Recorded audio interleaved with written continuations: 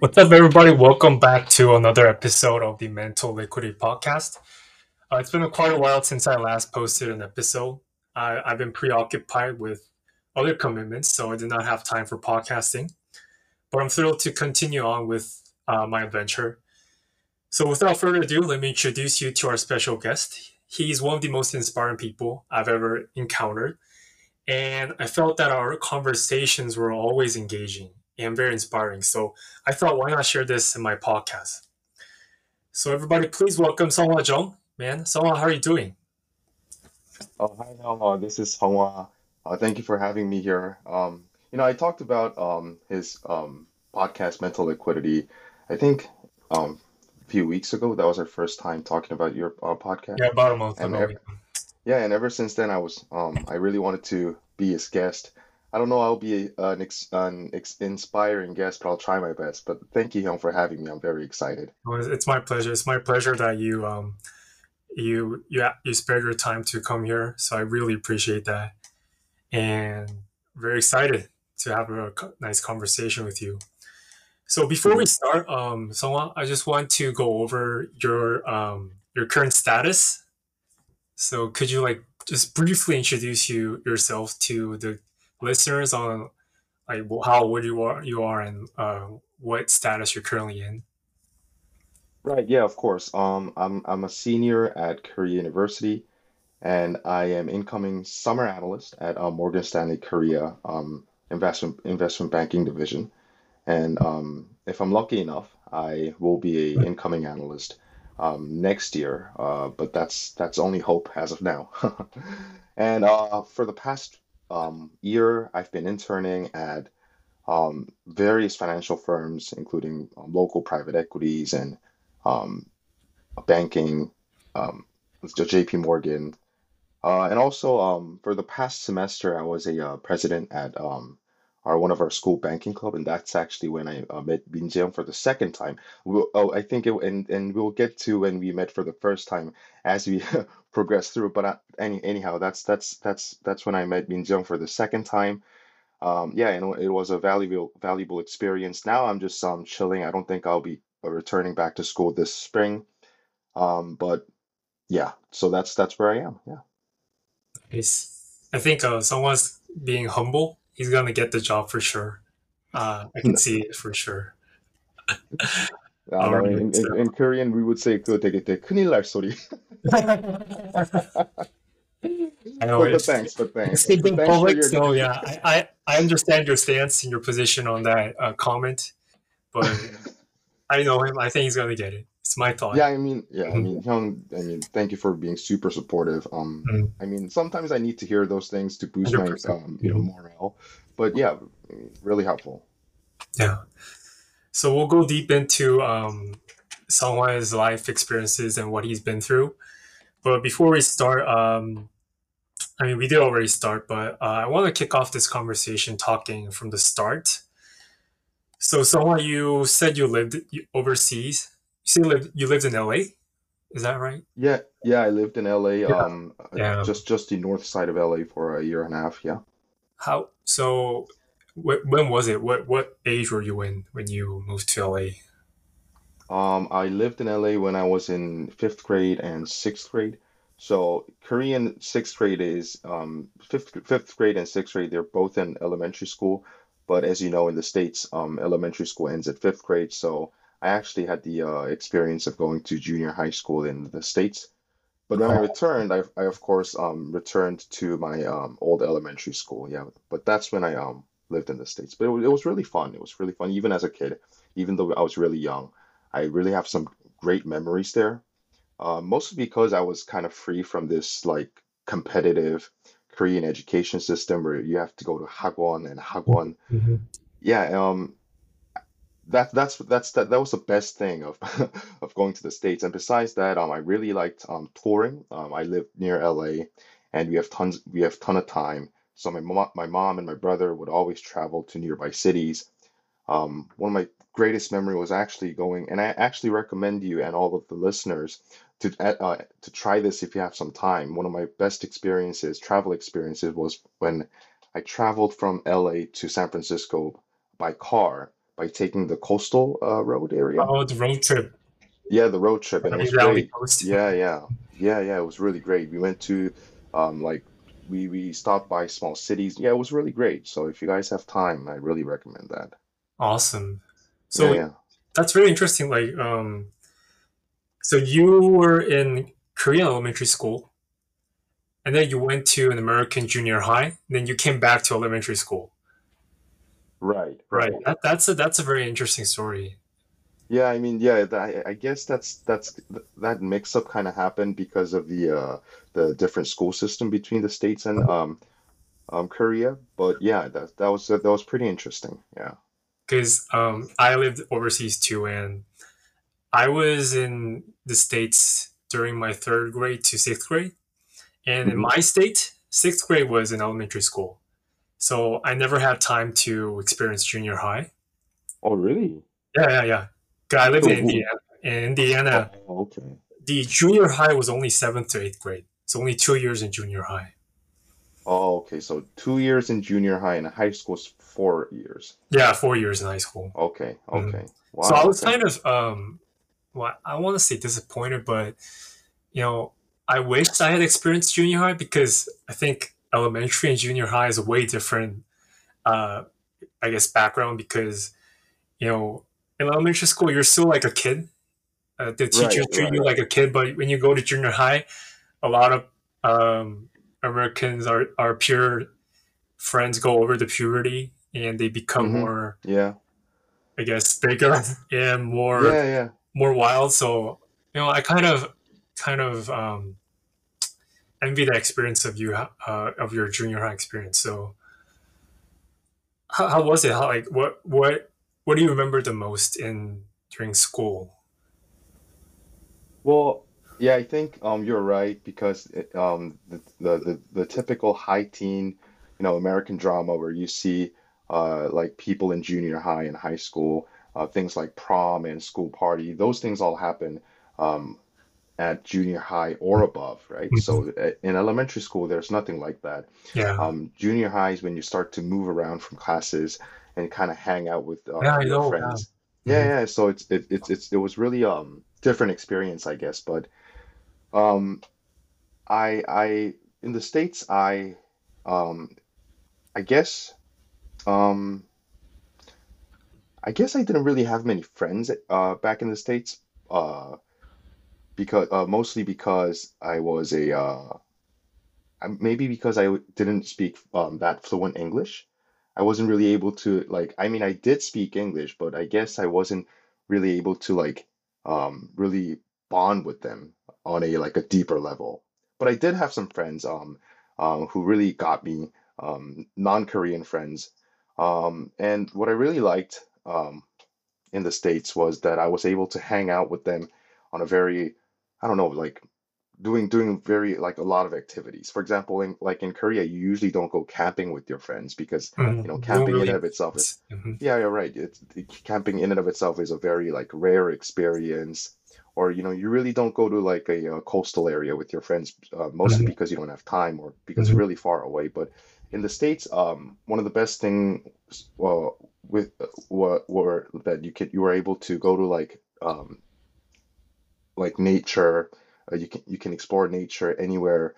or, uh, Um, so I think that was like one of the best experiences, being able to hang out with your friends at a like a different scene.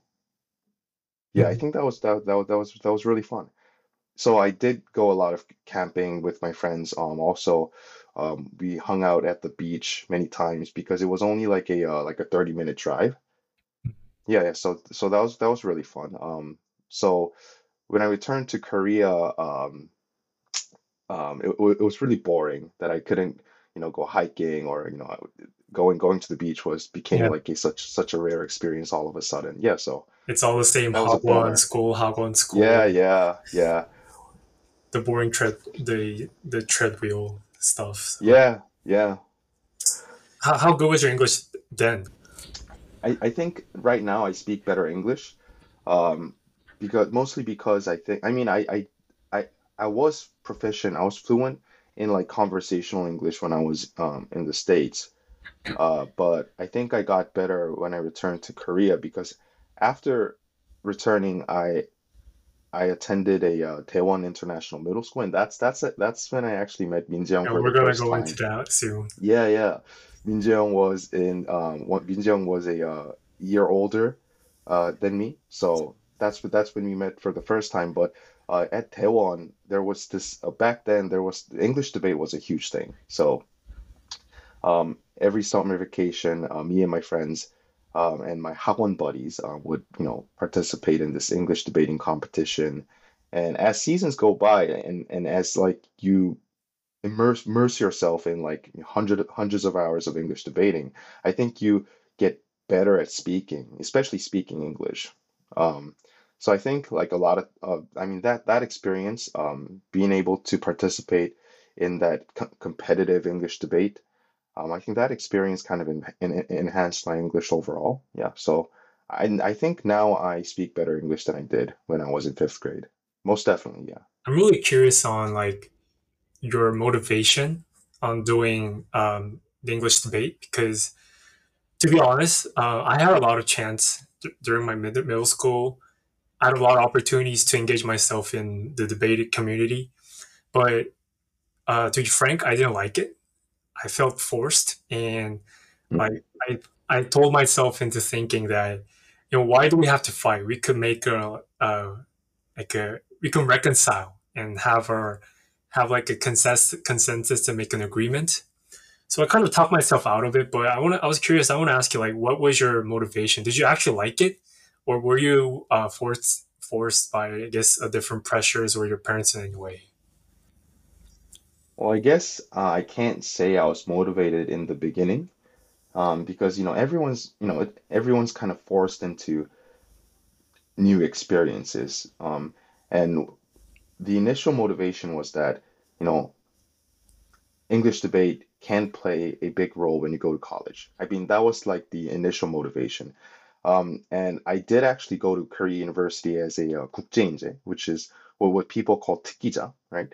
So, and English debate experiences did help me to prepare for like awards that I actually used when I applied here for 특기자.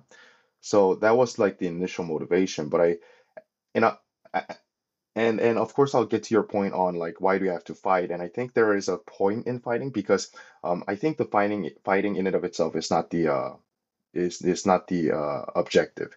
I think the objective is that through fighting, of course, through arguing, I think we can come to a different conclusion.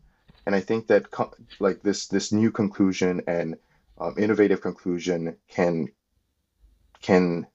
uh, I think we can reach that conclusion through argument, and I think arguing is one of the best way to reach a to kind of like best way for reaching a better solution Mm.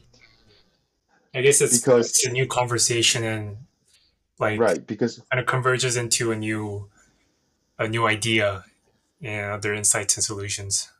right because you kind of like push the logic to the extreme, and then you find that oh maybe that's not the answer, or maybe you kind of persuade the other side that that is the answer, and if it, and you, but that happens to you at the same time. You get convinced, so you and your opponent can come up with a better idea. And of course, English debate, it's structured so that you only have to argue. You can only argue one side. It is, yeah, Um, it is. but at the end of the day, you kind of like you're kind of convinced that the other person might be right also, and then you kind of reach a different conclusion. And one of the limitations of an English debate is that you can't actually there is no chance for you to express that. Oh, I think you're right. Oh, I think I reached a You different put it, that conclusion. means you admit your loss if Yeah, you yeah, say right, that right, right. in the debate. Yeah, I think that's like the limitation of Asian parliamentary debate or British parliamentary debate if you did debate. Um, but yeah, I think that's one of the limitations. But I think there is a value in debating in that you can kind of stimulate your um, intellect so that you can reach a better conclusion or come up with a better idea through arguing. And I think it's a great exercise. but I don't think it's a great lifestyle. I think that's how I want to put it. Yeah. Yeah, without a doubt. I mean, like in hindsight, I kind of regret that I didn't participate that much in debate because I totally agree with what you say. I acknowledge the values of the debating and the knowledges and the skills you accumulate, and like I kind of wish somebody like my friends, my parents could have pushed me more and forced me into doing debate. But at a young age, I was immature and I just wanted to just play basketball and like think myself into saying, yeah, why do we fight and stuff like that. But yeah, I totally agree with that. Totally agree with it. And listening to your debate story, I just thought of a very funny episode. And I remember I actually liked debating before I Mhm. went to middle school. And then there was this one incident that kind of demoralized me and like made me hate debating. And I want to hear your opinion on this, but this episode it's very interesting. I was in this debate competition, and you know how there are debate competitions where the teams are impromptu like it's not a team that you form together. You just they form the team at the spot, and you have to um, like you have to make your thesis, and you have like preparation time with the people you just met. So I was in Mhm. that kind of competition, and I remember our team was bad. We didn't have any like lead star players, and we didn't help each other. And I remember I was like the third speaker, and I was talking and going through my arguments, and I got a POI. And the other team was asked me something, and I stuttered because I didn't know what to say. I remember what he said, but it was a very sharp comment. And my teammate next to me whispered to me, and she said, "Just say the reality has changed." Like, she Wait, just told so me to say that, and then I said, "The reality has changed." And then I got like four POIs after that. So after the experience, I kind of like I don't know. It was as a young age, as a young man, that was a very a influential experience that made me into disliking debate. So yeah, wait, so did the other teammate actually tell you to lie? Was that like a lie, or was I it don't know, like but it a wasn't a lie. It was superficial? I think it was like I don't know, like I'm not sure what her intention was. I'm not sure if it Mhm. was um, to actually help me or do the opposite. But in the end, it got me four POIs, so it was a very good experience. I mean, I think I don't know, like um so if I were to like reverse engineer your experience, I think I guess the POI was about like a like oh no, the statistics different. If you look at the statistics, what you're saying is wrong. Maybe that was the POI. I think it was that in that context. Yeah, right. And then I think I think, oh, and of course, you don't have like a counter statistics or counter intel to counter that statistics, and this happens a lot during debate. Like people throw statistics, and I don't know what to say, and sometimes statistics are wrong. So and I think I had that experience, similar experience as you. Once when I was debating, um, my opponent said, "Oh no, well, if you look at the statistics A, what you're saying is wrong." But my teammate said, "No, no. If you look at statistic B, what you're saying is wrong, and what we're saying is right."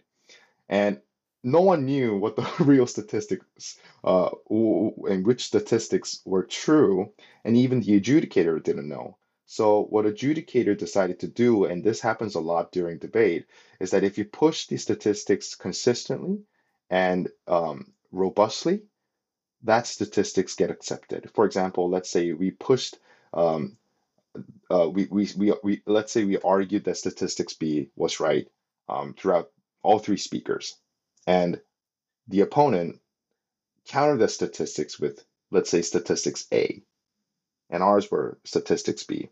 And if that counter only happens, um, throughout one speaker, then statistics B trumps statistics A because it was said more, it was argued more. And the adjudicator didn't even bother to look it up, and that's how adjudicator kind of made the decision in that case. And I think that's also one of the biggest limitations of English debate is that when you debate, you don't know what you're saying, especially if elementary school students debate, especially when like middle school students or high school students debate. Like you don't know what the facts are, right? I mean, we're not experts on all fields. Like, for example, like abortion. Like, I mean, we don't know all statistics about abortion, which is a classic, English debate debate topic. So, I mean, that happens a lot, and I really like sympathize with what you said. Um, and many times you need to just like kind of like um give like a very superficial answer. Oh, the reality has changed, but you actually don't know what you're saying. I think that happened to me a lot. So, yeah, but the reason why I kind of like power through my English debate experience was because I think, um, even with those kind of big limitations, I think that was a value. But mostly, and I think I didn't mention it before, but at that time I really liked arguing. Mhm. The activity of verbal argue was very fun. Um, I'm, Did you I'm, I'm, like I'm, I'm a, did you like arguing or did you like winning the argument? oh, I mean, of course, if you argue, the ultimate goal is to win, and if you Yeah. win, it's much more fun. But arguing was very fun. Maybe because I was going through puberty and I was kind of like rebellious, but I don't know. Your But rebellious phase. yeah, actually, I stopped debating when I was in high school and kind of transitioned to MUN, which is a abbreviation for Mall United Nations, because in MUN you can really kind of like reconcile and merge ideas and form new ideas, and make political alliances. And I think that experience, those kind of like forming alliances and compromising, I think those were more comprehensive and kind of true to reality. So I think kind of that's one of the reasons why I transitioned to doing more MUN activities than participating in English debate. Great. So we have a fan. We have a number one fan in this podcast, and he's our mutual. Actually, he's not a number one fan. He's actually the only listener of this podcast, and his name is J.K. Kim. You know J.K. right? Kim Jong Kook. Yeah, yeah, yeah. Yeah, yeah. Yeah, So JK 선배님 yeah, 아니십니까? yeah. So we always have. I always allocate this time, some time to shout out to my only listener. hmm So in line with your experiences in debating, did you ever face Jungkook in a debate competition? Yeah, I clearly remember it was a nightmare for me. Oh, it was That a he, nightmare. Wait, you got yeah, crushed? Jungkook, What happened? What yeah, happened? What happened? Jungkook 형 obliterated my team. Oh, wait a minute. Wait a minute. Oh, maybe I, I don't know if I beat him or he beat me. Oh, the memory's kind of blurred here. Wait, but you did face each other, right? That's for a Yeah, fact. yeah, For a yeah. fact. Oh, yeah. Never mind. Yeah, yeah. His team beat our team. So yeah, yeah. His team obliterated me. It was a nightmare. But we didn't even expect to win because Jungkook Young at that time was a like really popular debater. Um, I mean, of course, only popular within our 학원. Um, Yeah, Sunghwa was really good. He was a senior, and I think we were only in our second year in middle school. And he was much more experienced debater. His team was actually a A team um, at that time in our 학원. as well as the like a middle school debating scene. Yeah, I yeah, yeah. So that's we in our hagwon, even before like English debate competition, even before when we met in English debate competition, we call this sparring, like how you spar with your like a boxing opponent, right? Like as a Like a mock practice. rehearsal or mock Yeah, match in a hot yeah, one. yeah, yeah, yeah. We also call that sparring. We did a couple sparrings, and that time our team learned a lot. And I think I think from Jungkook Young's perspective, sparring with us may well, I mean, wasn't really helpful because we didn't have much to offer. It was like a Like warm up as for them. Like yeah, it was like a moral boost. Here, beat this guy up. that's Yeah, I mean, interesting. It's oh, yeah, I want to see Jungkook Young. I don't think I ever, met him after middle school, but if I have the chance, so yeah, I mean, I would love to, have a drink with Jungkook Young one time. Yeah. I mean, Jungkook is the first guest of this podcast, right?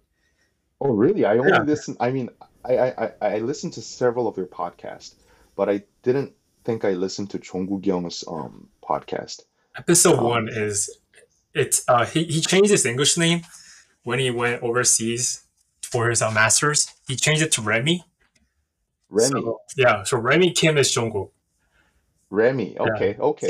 so Yeah, I'm yeah. gonna I don't like think I. I'm gonna we're gonna have a gathering with all my guests soon. So you'll have a chance to meet him in the near Yeah, I future. don't think I ever like I don't think I ever seen his name on your podcast list. Yeah. So maybe that's why I didn't find him. I only listened to so Cheo was my first episode of Mental Too. Hmm. Liquidity. Hmm. Yeah. Where I listened all the way because Cheo's also my friend Appreciate it, man. and Appreciate it. yeah, no. I mean, yeah, it was really fun. I actually learned a lot about Cheo through this podcast. Yeah. And the listeners will learn a lot about you too from this podcast because like miss this flow. Like you actually forget what you say, but you talk really deep. You really talk about the deep things that you don't really say aloud in your normal life. So you get to know more about yourself, and the listeners will know more about you too. Yeah, yeah, I think I felt the same way by listening to Joe's podcast, and I mean I wish I can offer the same for the listeners as Joe and all the other guests did. Yeah, You're doing great. yeah. So far it's great. So Yeah, far it's fun. I didn't expect that this would be this much fun, but it's really fun. it is. We already talked almost 30 minutes, and we Yeah, didn't even get into university. We're still in yeah. We didn't high even get school. into like banking club and universities. Yeah, that's the main highlight of your life, right? Yeah, All right. So moving on. Uh, so your major is international studies in Korean hmm University. Um, just a quick question: why international studies? Didn't you have any other options of maybe business or economics? Or why yeah. international studies? As I transitioned to focusing on MUN activities, like MUN activities, it's so to give you like a brief background, MUN is a model United Nations and like the participants, people like us. Wait, it's a Um, model. It's not mock. no, it's Oh, model it United stands for Nations. model. Yeah, That's yeah. I very mean, if you're enlightening talking to about hear. I mean, I thought it was mock mock. trial, it's a mock trial, but for UN, it's model United Nations. Mm, Yeah. Yeah, so at MUN, you actually like talk about real UN agendas. discussion topics. Yeah, agendas, what you call agendas. And these agendas, they range from like water problems or territorial disputes or like legal frameworks in international organizations. And I think and I kind of had fun talking about these topics and studying these topics regarding like world problems or world politics or world economics. And I think that's what convinced me to go to 국제학부, international studies. Um, but I was never serious in getting a job in like UN or in Ministry of Foreign Affairs because I Good really point. didn't.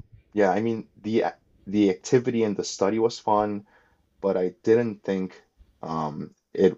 I mean it wasn't convincing enough for me to like get a job there. Um, I I think finance was more intriguing even back then. But from strategic point of view, like from like strategic point of view into getting into college, I think going to international studies made more sense Mm. because I can convince the people in the university saying that I did all these activities and it was really fun. So I want to delve deeper into these topics. And I think um, international studies at KU offer these opportunities, right?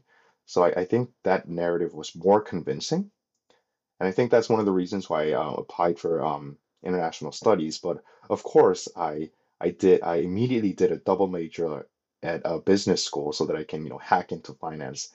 I mean, of course, you don't need like a business degree to hack into finance, but I think it was a more transitional move towards finance. Yeah, so that's why I applied to DIS, Division of International Studies, and of course it was less competitive to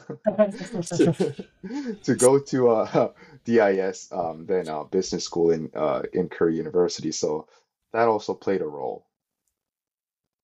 Then this might sound cheesy, but why finance?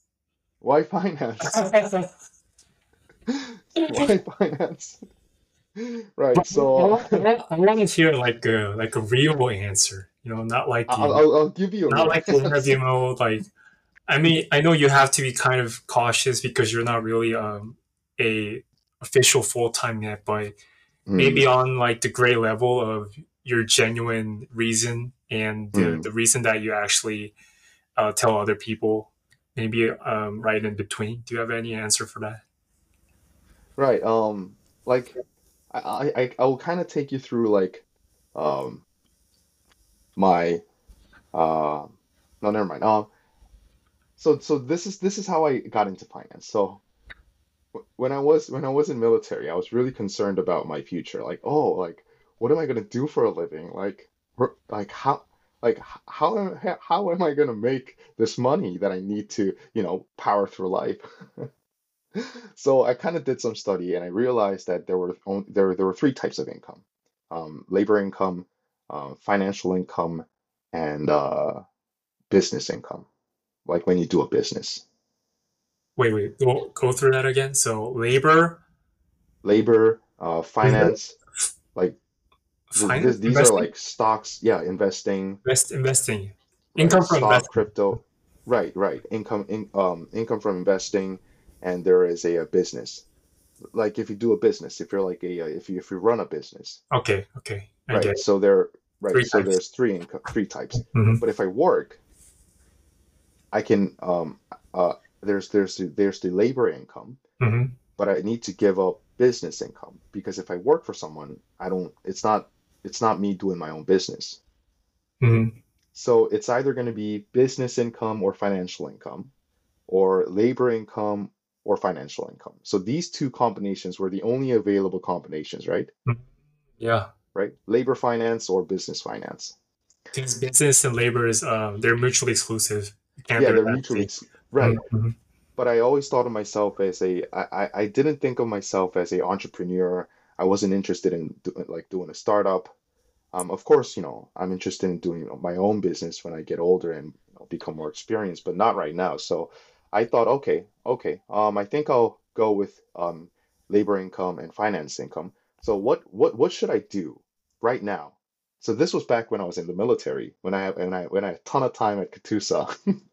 So what should I do right now in order for me to master skills that's going to be both used to earn labor income and Financial income. financial income.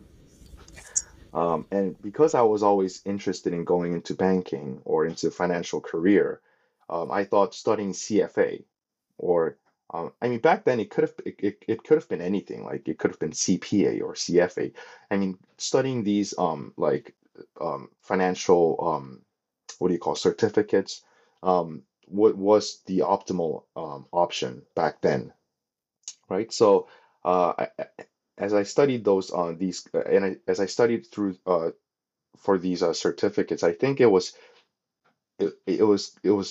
easier for me to go to apply for like banking clubs in Korea University or internships at financial institutions. And I think because I mean that's that I mean naturally I started since then I kind of followed um, a more I kind of followed the path that made more sense to me. And I think I kind of naturally kind of like um, I mean, you went you with the know flow.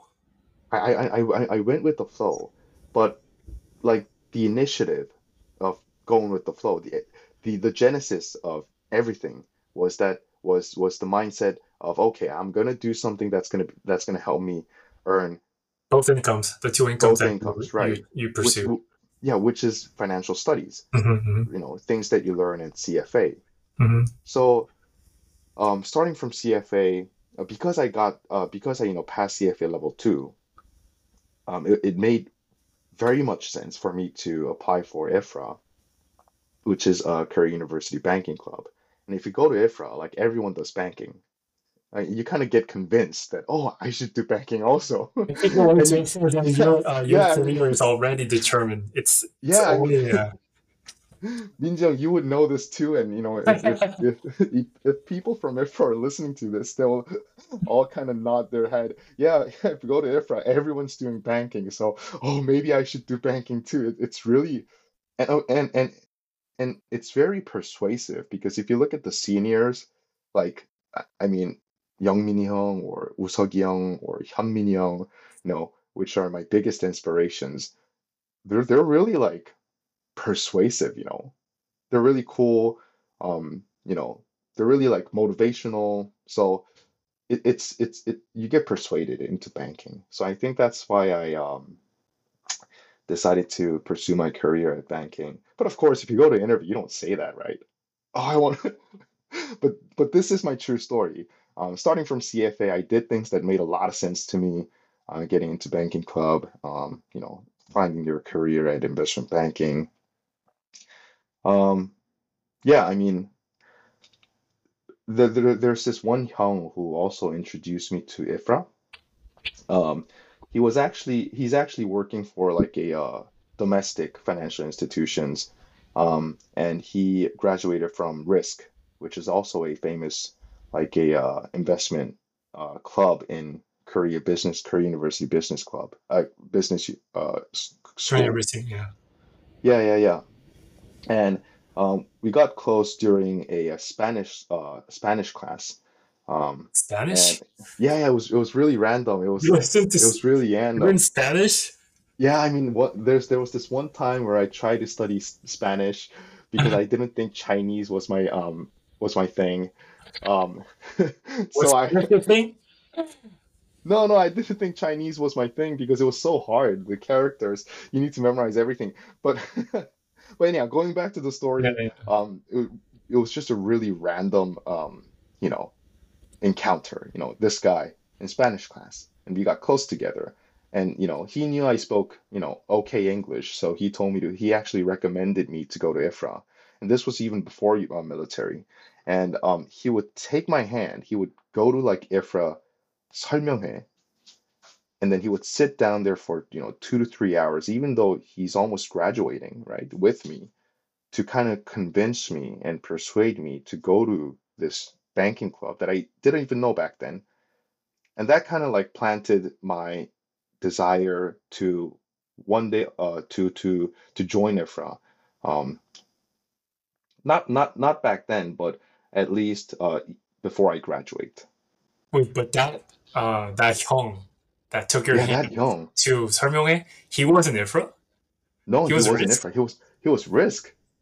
Then He was a. why was he doing that graceful thing for you? What I was mean, his? I don't know. I still don't know, and I think and really thank him for that. Looking I back, mean, yeah, he was. that's a privilege. Like having someone push you and guide you into a career at a young age. That's a very yeah. Yeah, I mean, if he just told me, "Hey, Sunghwa, go to Ifra," maybe I wouldn't have tried.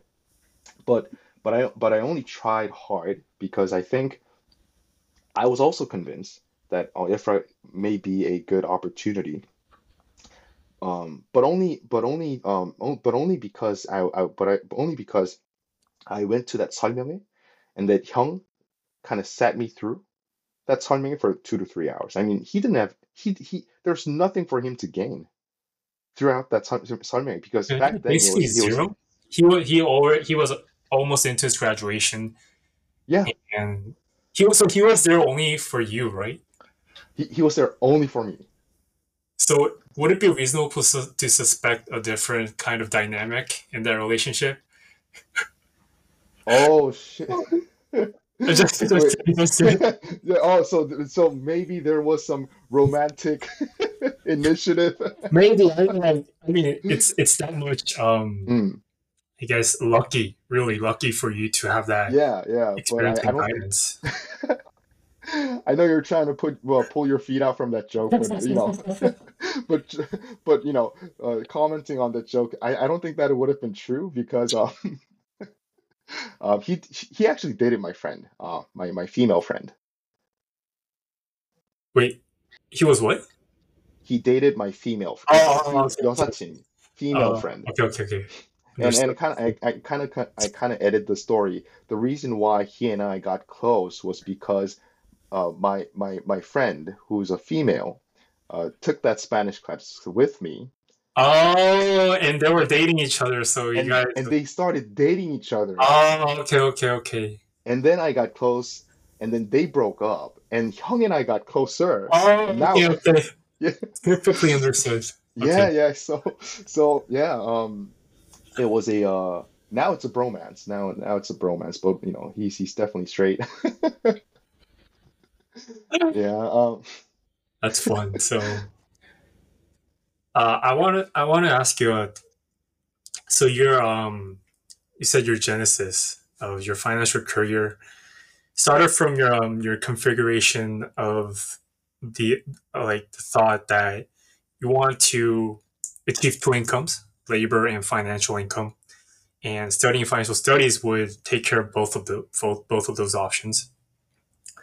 But so you're now into your well, you're not, I guess, almost into maturity of your well, you're not in maturity, but anyway, you've been in this field for quite a long time.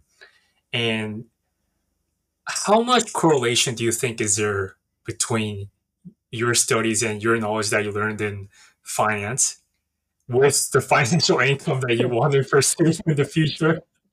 And I know that you're only asking this question because you know the correlation's No, not no, good. no. I really want to listen to your honest opinion because, like, No, I mean, people might have different thoughts.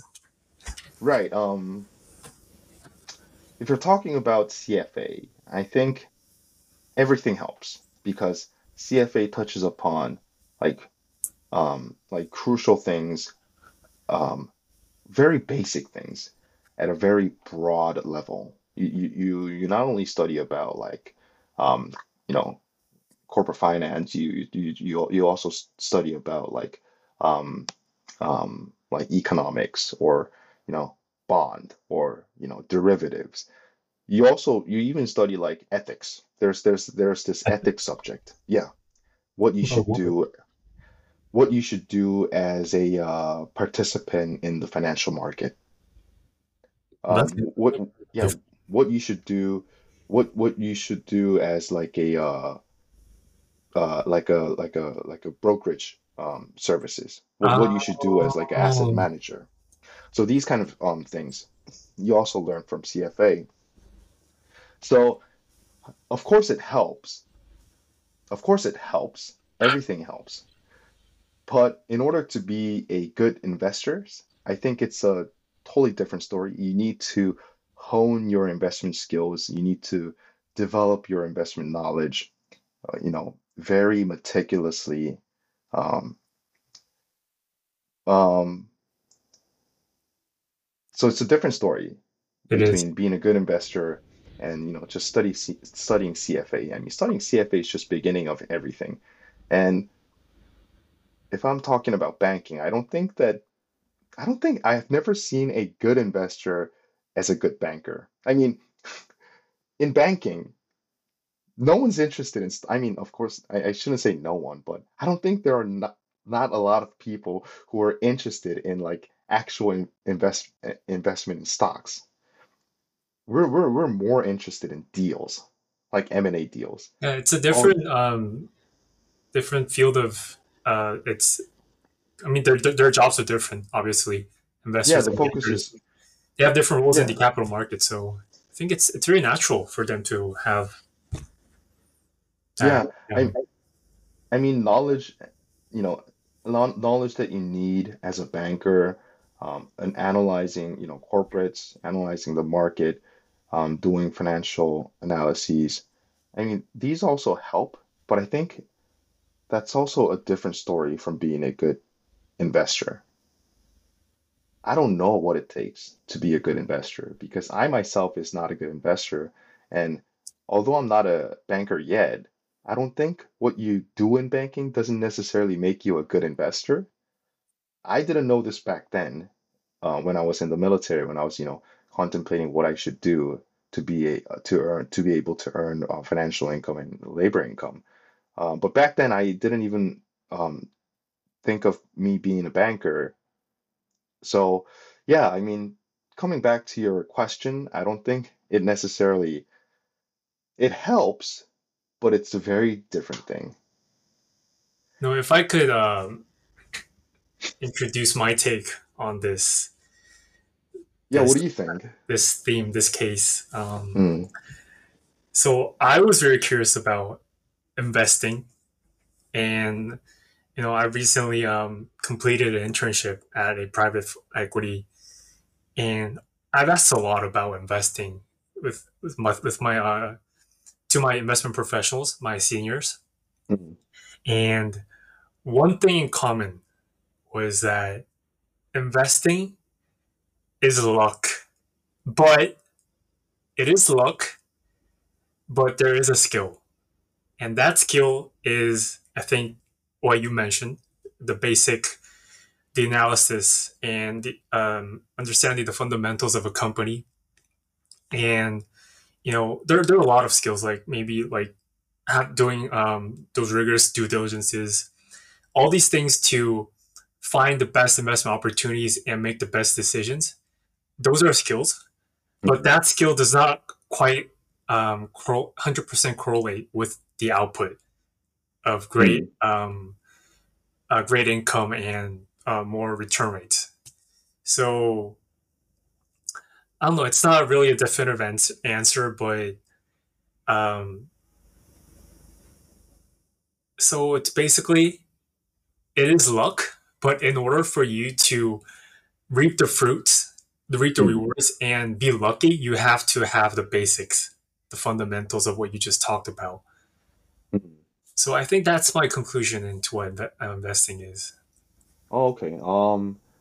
So okay, so what you're saying is you need the skills, but having a great return in that, luck plays great role also. Hmm. Oh, okay.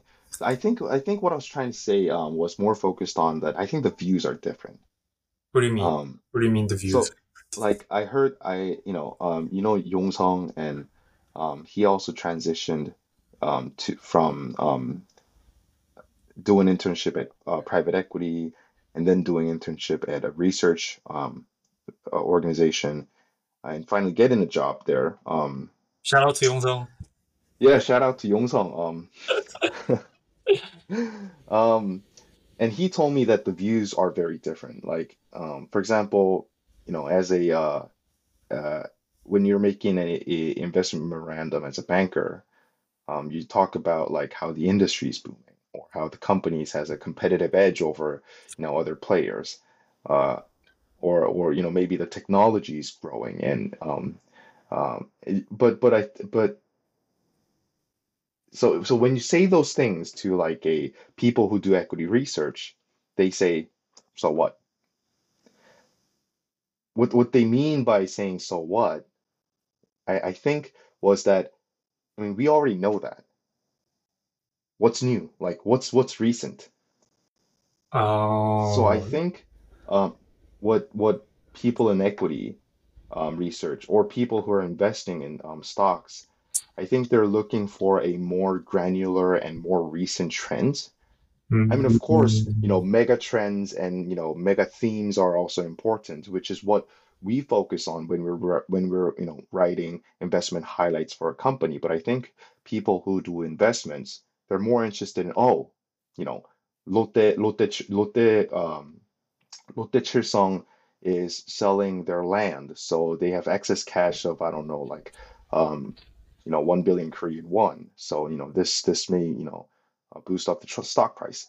I think these kind of issues, more granular and more recent issues, are more important to equity investors than people who work in banking because, bankers don't care about whether or not Lutetier I mean, bankers do care, but it's not a investment highlight material type of conversation, right? So, yeah, so I think that's like the key difference between like investing and making a investment memorandum as a banker. So I think the focus is kind of different. The investors definitely do look at more granular and recent activities. Yeah.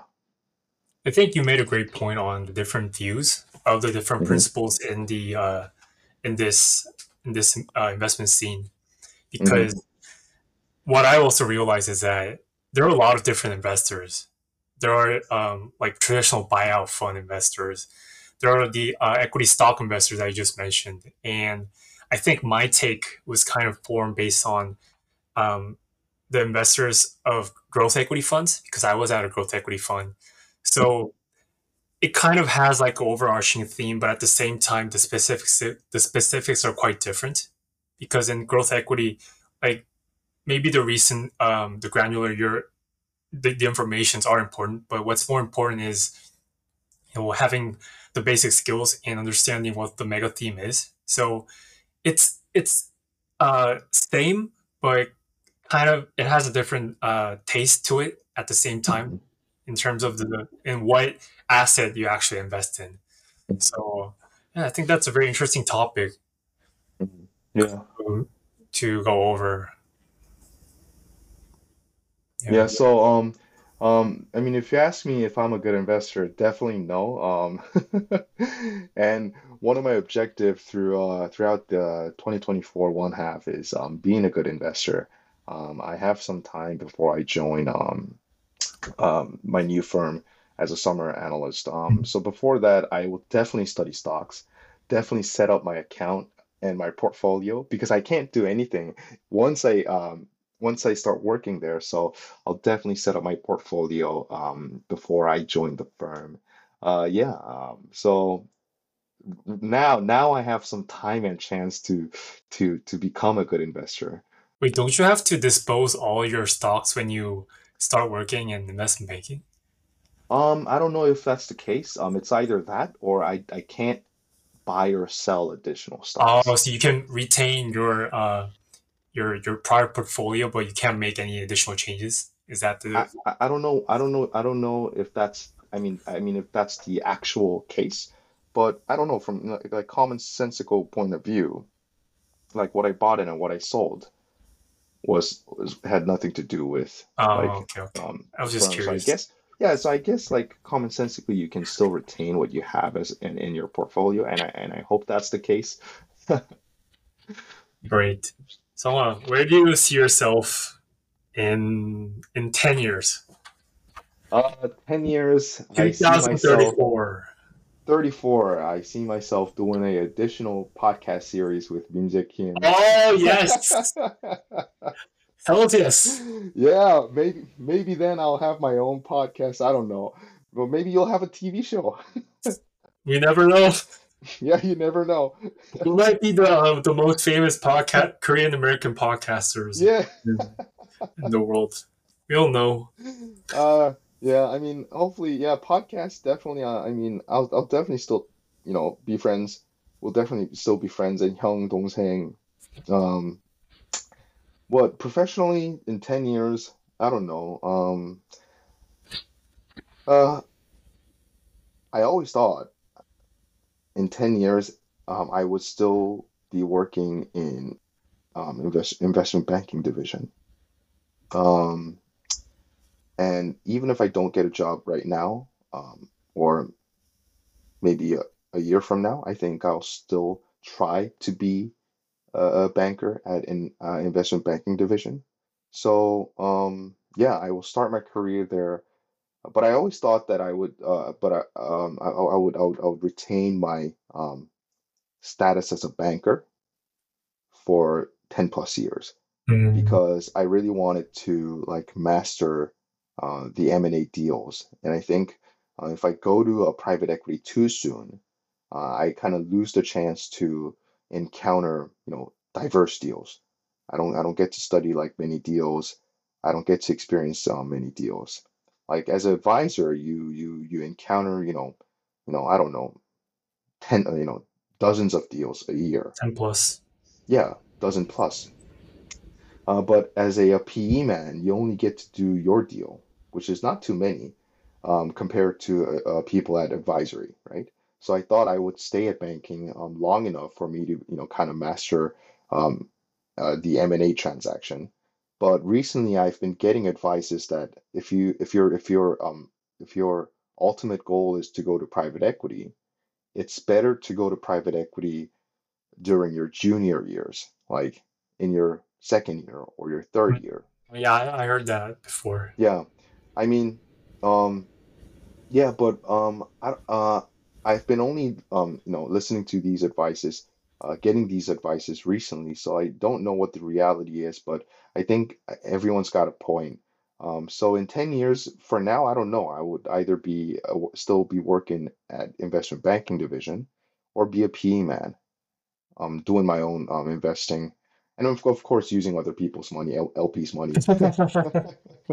How about I guess your ultimate goal or like your ideal view of how your life should turn out?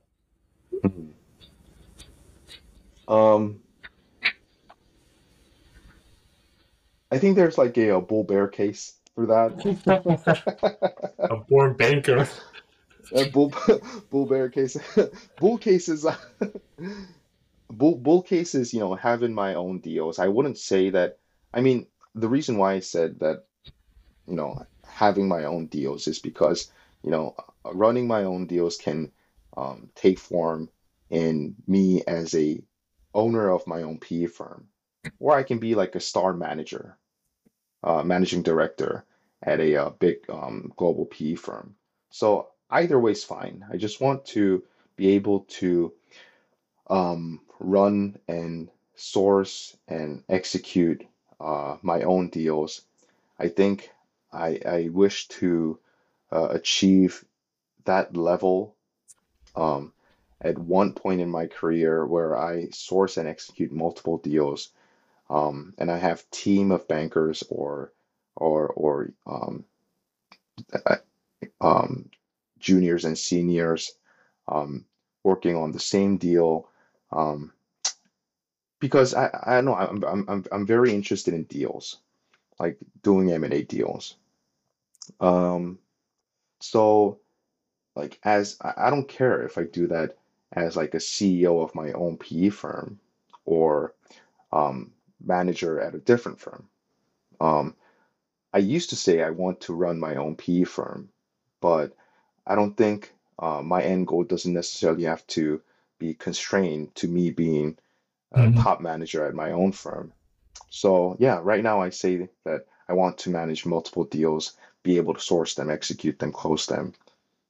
I think that's what I want to do. Um, 20 years ahead. And of course, I want to have like a loving family, no, healthy It life. felt kind of awkward. Like you were talking like almost like 10 minutes about your career. You kind of added this little No, slice because of your family part. it's not like a like cherry on top of sundae. I really do mean that because like if I don't know what your guests have been saying, but if you ask typically like normally if you ask people, okay, where do you self in 10 years? They mostly talk about their careers, right? Of Oh, I course. wanted to be this and that. But I really think that career is not everything. I think like let's say you're a, managing director at KKR and if you're sick and you don't have many years to live, then you lose. I mean, I don't think I mean, I don't think that's a good life, right? So, I think being healthy and having a loving family is also important. It's Absolutely. yeah, Mhm. So are you driven or are you dragged? I'm dragged by myself. Oh, that's a great answer. Yeah, Wait, but how is that different from being driven? Oh, this I'm is not deep. This sure. is deep. This question is deep. Yeah, I just realized like it's a hard I, question.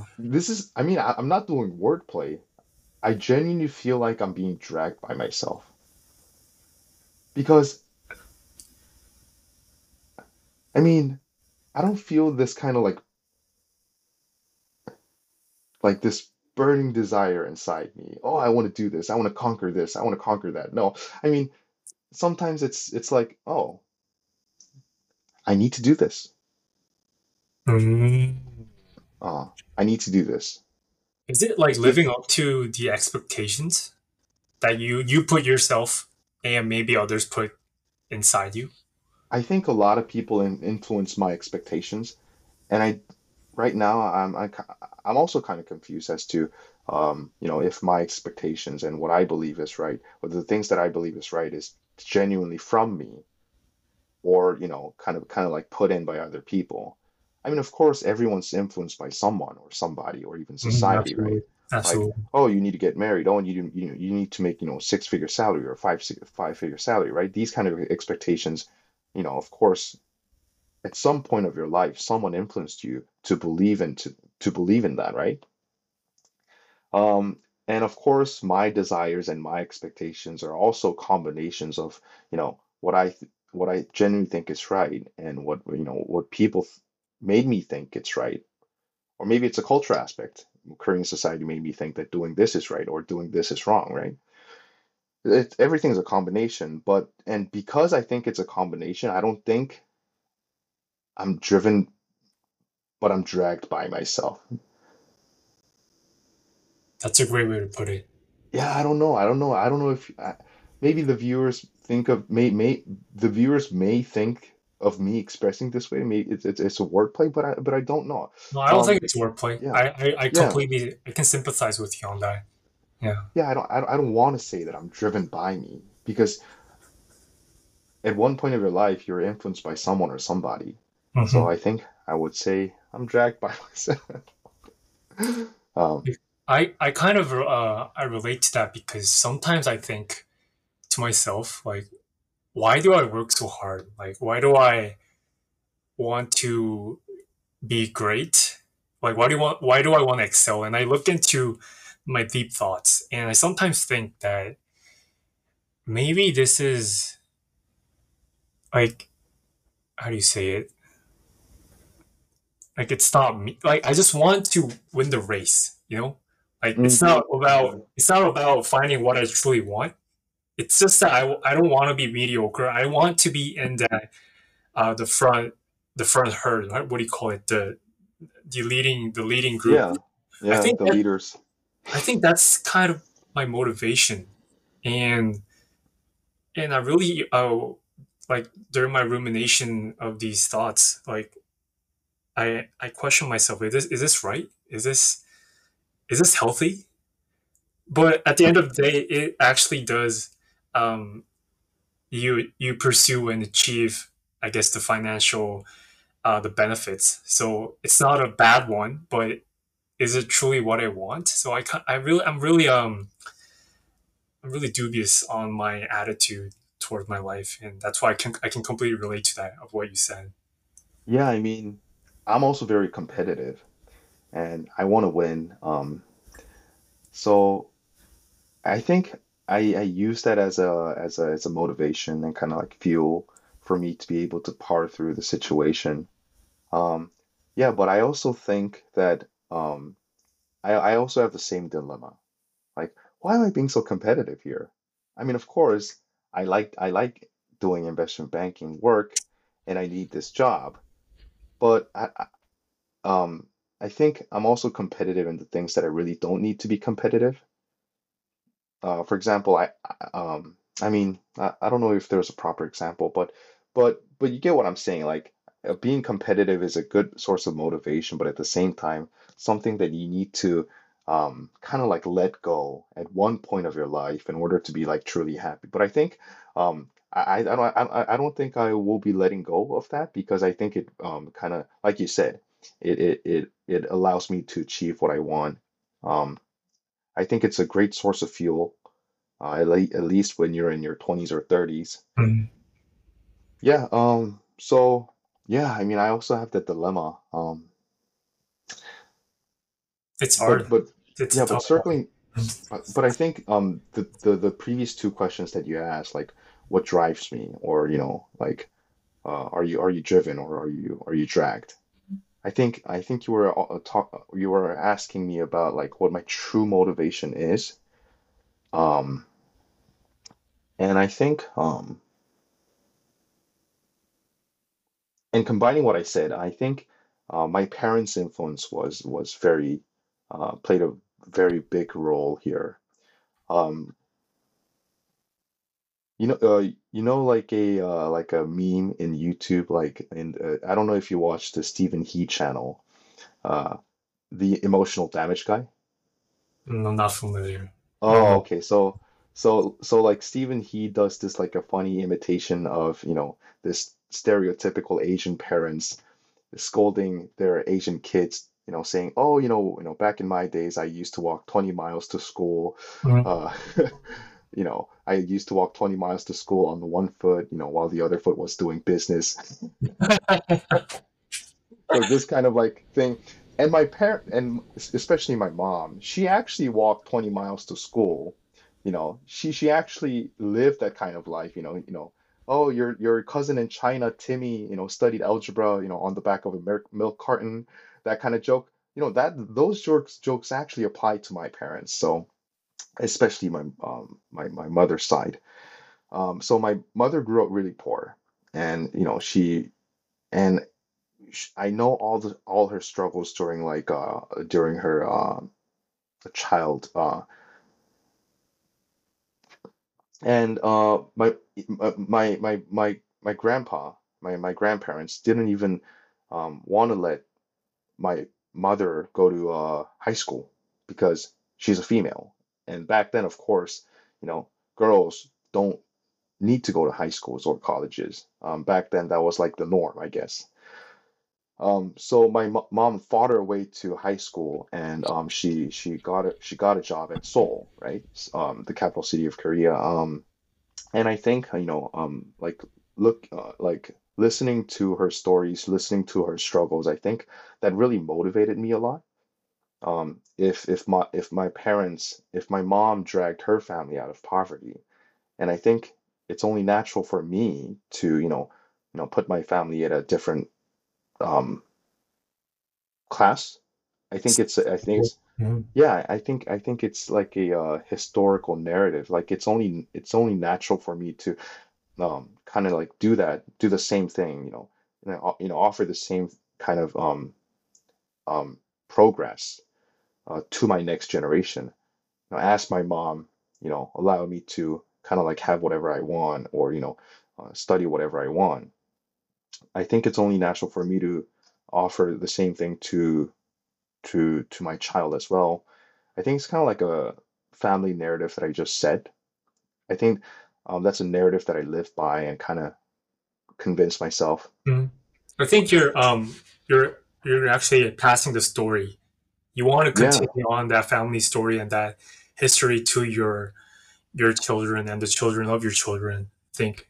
yeah. I mean, um, yeah, I think that's great. And that's why I'm really inspired by my parents, especially my mom, who went through all that struggle, but still turned out to be um, great. Yeah. Yeah. So I think that's my motivation, just that narrative, plus her like legendary success stories. I want to like kind of replicate in my own environment. Yeah, so I think that's my motivation. Yeah, and that's a very mature and very motivational thought. And I was inspired just right now. I think I've heard this story before, but Yeah, yeah, I think listening to it again, it kind of resonates in a different style. So thanks for sharing that story. yeah, I no, no, really, no. Yeah, really no, no, no, of course, of course. Yeah, but that was very yeah, I mean, yeah, that's my motivation. Yeah, nice. yeah. So Soma, we're almost heading towards the end of our podcast. Oh shoot. Yeah, we talked a lot. We talked for about over 70 minutes right now. Wow. Uh-huh. Uh, so traditionally, now, I'm not sure if I could call this a tradition, but our my podcast has a signature question that we ask our guests Uh-huh. at the end of the episode, Hmm. and the question is, what is your favorite quote? My favorite quote. Oh, you should have prepared me for this. Yeah, but if I could give you a heads up, 3 months ago you said it was this. We have like a pre questionnaire, and you wrote Oh. 7,000 plus go like hell. Oh yeah. Well, Yeah, like that's yeah, when I usually read these questionnaires for this question, I kind of get the sense of what they're saying, but this is the first time I read the quote and had literally zero idea of what it means. So you gotta have to elaborate on this. I really like this. I really like this quote. So it's actually from a movie. Of course, in order to understand this, you definitely need a context, and it's only natural for you to, Binjeo, for you to not be able to understand this. So I get it. So this quote is actually from a movie, Ford versus Ferrari. Oh, the movie. Yeah, yeah, I didn't watch it, but I know Yeah, the movie. Yeah. yeah. So it's kind of like a struggle of a Ford trying to beat Ferrari at a Le Mans 24, which is like the most prestigious like auto race competition in the world. It checks the car's speed, endurance, because it makes your car run actually 24 hours straight. That's why it's called Le Mans 24. So, in the scene, there's a scene where a Ford competes with a Ferrari, and but the the Ford headquarters didn't want the racer to um, push the car over 7,000 RPM, Mhm. right? But the coach, the director, the coach on during the race, and the racer wanted to push the car over 7,000 RPM because they thought the car could hold and they really Mhm. wanted to win. So the coach, which is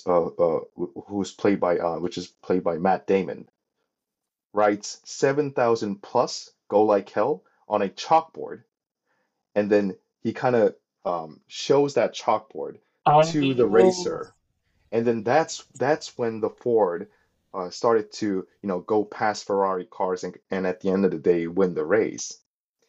And this is a very like emotional moment, like emotional high point of the movie. And I was really inspired. I really liked the movie, and I really like cars. I really like how the word 7,000 RPM plus, um, because if you, I don't think I don't know if you have seen like a like a car kegipan, but the RPM usually ends at the normal like production car ends at like 7, 8. Seven? Um, oh, 7,000. Oh yeah, 7,000. That's Yeah. 7,000. But race cars, I think they have like higher RPM tolerance. So that's so that quote kind of like was very like it was it kind of like got it kind of like clinged on to me. And I really do believe in and I used that quote for me to like push myself. Like, okay, Sunghwa, 7,000 plus, 7,000 plus. Mm. Push yourself, you know, beyond 7,000 plus. It was your Because you inner voice into going that one last mile in yeah, your yeah, yeah. career, your You life. think that your limitation is 7,000 RPM, but then you can still push, plus beyond 7,000. And who knows, maybe you'll like win a Ferrari, or maybe you'll so the whole story is like a underdog being the Ford, beating Ferrari at a prestigious race, which is like a supercar maker, right? So I think I really like that quote, as in because it gives you like this extra boost for you to be able to go a extra mile, like you said, Young. But it does have the implication that you do defy the conventions and the norms because the headquarters said not to go over 7,000, right? Right, But right. you broke that rule. So does it have Yeah. any nuance into like you wanting to fight traditional social norms and like push that limit? Does it have any Oh, implications no, for no, I don't think oh no, I don't think I was like that? implying myself to like break social norms, but I think I do need to ignore some of the I mean, if you really want to master something, if you really want to like put a good work into it, I don't think it's there's a lot of people saying oh, relax, you know, don't kill yourself over it, right? Take a break. I mean, of course, many people do need this, and I sometimes need this kind of, embracing and, warm um, comments. But I think if you like really want to like master it, if you really want to like conquer it, um, I think um, you do need to kind of like ignore those You have to ignore some of it, yeah. yeah, some of it, and then really be crazy at it, like go Hmm. like hell, like the quote says, Yeah. 7,000 plus, go like hell, and hell's not easy, hell's not easy. So if you really want to go crazy, you need to like of course definitely break some social norms, like oh, don't care, like don't sleep, don't sleep for 3 days. Sometimes that can happen. Sometimes you have to be willing to do that. But that's not healthy. That's not a social norm, right? Yeah. It could break the car as it Yeah, breaks it could your break the car. life, your Yeah, your but health. sometimes don't sleep for 3 days. You may not go home for for a week. You may have to work 120 hours a week. That's hell. That's going like hell. That's not conventional. So in that sense, yes, sometimes you need to go unconventional to go like hell, break the limit. Yeah, so but nothing crazy like okay, burn down the house, no. That's a very that's a great quote, and I think it speaks a lot about your character and like what kind of person you are. And Yeah, yeah, I really respect that. So yeah, thanks for yeah. sharing. Hey, Hyung, have you ever shared your favorite quote in the podcast? My favorite quote, I think I did. It Oh, was like 5 6 months ago, but my favorite quote is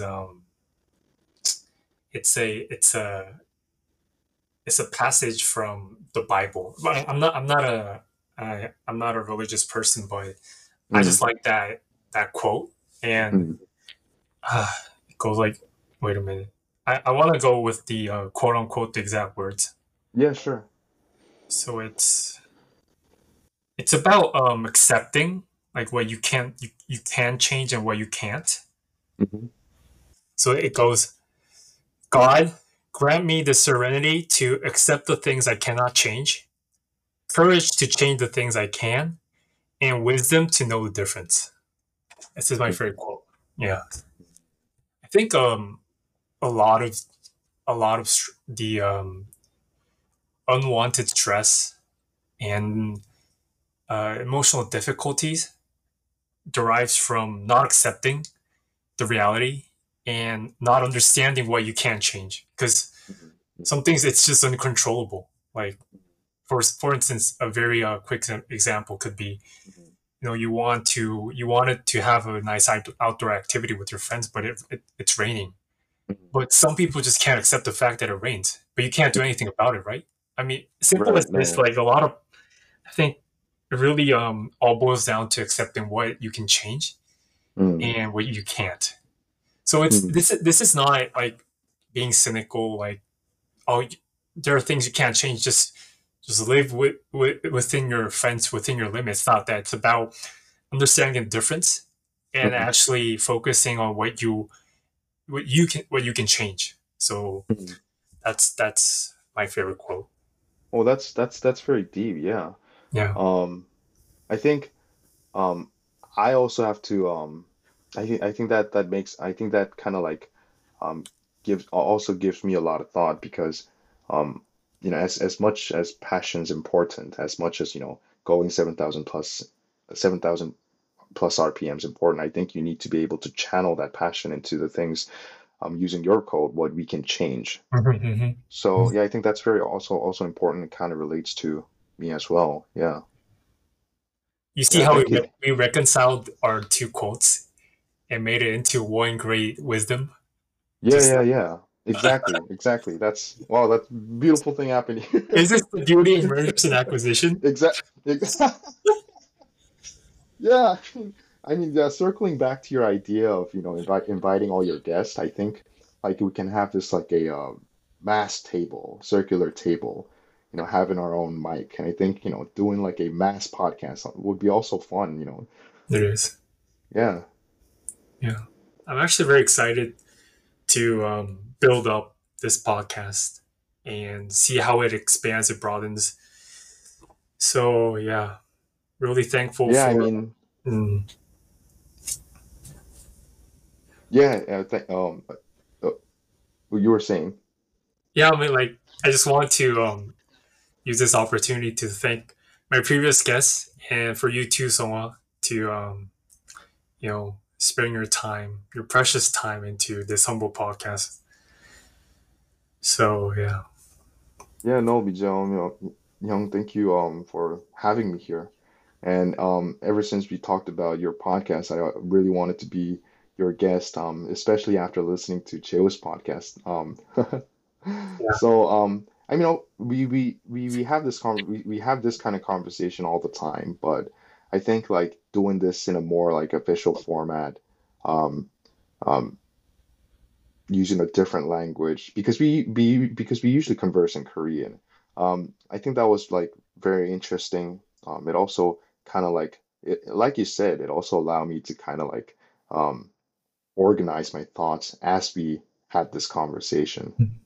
Um, I think that's the beauty of like documenting. yeah. It's it's very fascinating to realize how this environment. I mean, like, it's really not that of a big setting. Like, we're just sitting in front of our computers with our headphones and our webcams and only speaking the different language that another language that we don't usually speak to each other. But it brings so much. It brings Yeah, out the deep thoughts and the things that you yourself didn't even think about. So this is why I enjoy podcasting and with friends that I love and I enjoy talking to. So yeah, yeah, it was a great experience. And one thing to point out, this is the longest podcast that I ever had with a guest. really. Yeah, I've actually never went over an hour, but it was just almost an hour and a half. So Oh great job, wow. Paula. Yeah, Record breaking episode. there may be a lot of things that you need to edit out. The Well, viewers. I'm gonna, I for sure. Like to be honest, I don't have anything to edit out in terms of the Oh, context and the content. I think everything is in flow. Uh, Only one thing to edit is the part where I spoke Korean just now. That's the only that, part. Yeah, yeah. I mean, the listeners may not get the chance to hear him speak in Korean, but we did, from time to time speak in Korean. Of course, he's gonna edit that out. Of course. yeah. Oh wait, Yeah. the trivial ones like the little Koreans. I'm gonna leave that out. But Uh-huh. the one before when I like was finding the quote, the picture. Yeah, yeah, yeah, Yeah, yeah, yeah, that yeah. part is kind of idle. So And Hyung, this is like a little recommendation for me. Like looking at you like face to face through a webcam. I think the viewers. I don't know if there's this feature in Google Podcast, but I think like also uploading like the screens, our all the faces, like screens. yeah, the recordings of our faces. I think that's like that may be more engaging, especially to Mhm, I don't mhm. know viewers who know us. Yeah, Just a little recommendation. yeah. Thank you for that. I mean, I've taken that into consideration Mm, before, but uh, I know how it's more engaging if you see the actual faces and how it syncs with your movement of the mouth. hmm. But then there's another issue of going public and my face being disclosed Oh, to okay. Yeah. to the media. I mean, like this is not going to be like going to mass media, but anyway, it is going public, and showing Right. my face is actually a different matter. So I might have to put thought into that. But yeah, thank you for that. Your honest comment. Yeah, yeah. I mean, when you decide to do YouTube, maybe that may be a good time. But Yeah, of course, it's definitely up to you. I really like your podcast as is. So yeah. I might like maybe in like 5 to 10 years when I actually want this to be a big part of my life. I mean, it is a Mhm. big part of my life right now, but a considerable part of my life. Maybe I might consider Yeah, uh, yeah, yeah. I yeah, mean, for my yeah. face doing it. Not wearing these. Yeah, I'm Not also wearing wearing like a housewear kind of like a the real clothes. yeah. Thanks for that. So Songhwa, I think we have to wrap up. So it was outstanding as always, and thanks a ton for making the time to join us. I hope it was enjoyable experience for you too. And I wish you the best in all the activities, the things you do in your life. 100% support for what you do. And thank you for coming to the show. No, no, it was my pleasure being here. And I know you've been busy for the past 6 months. I, I, I know that you've done a great job at BRV. So take care, Hyung. Rest a little bit. Do your podcast because I know this is your passion. I love it. You love it. So yeah, thank you for having me, Hyung. Thank you too. So hope you guys enjoyed the show, and we'll bring you more guests with more content on the next one. Until then, stay tuned.